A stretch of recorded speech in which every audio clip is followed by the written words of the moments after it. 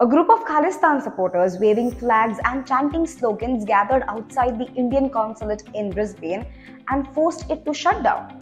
This happened days after Australian Prime Minister Anthony Albanese addressed a press conference in New Delhi to curb anti-India elements in Australia.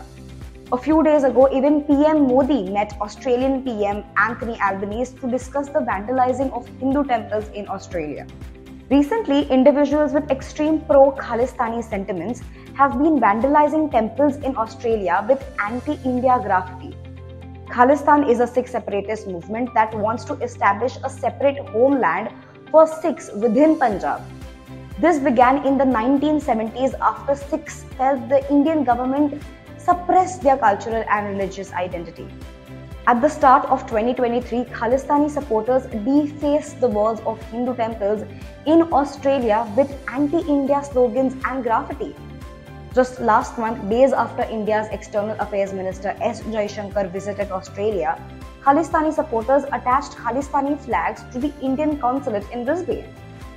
Why do you think protests and controversies related to the Khalistan issue continues to occur in various parts of the world? Let us know. And for more updates, stay tuned to Novello.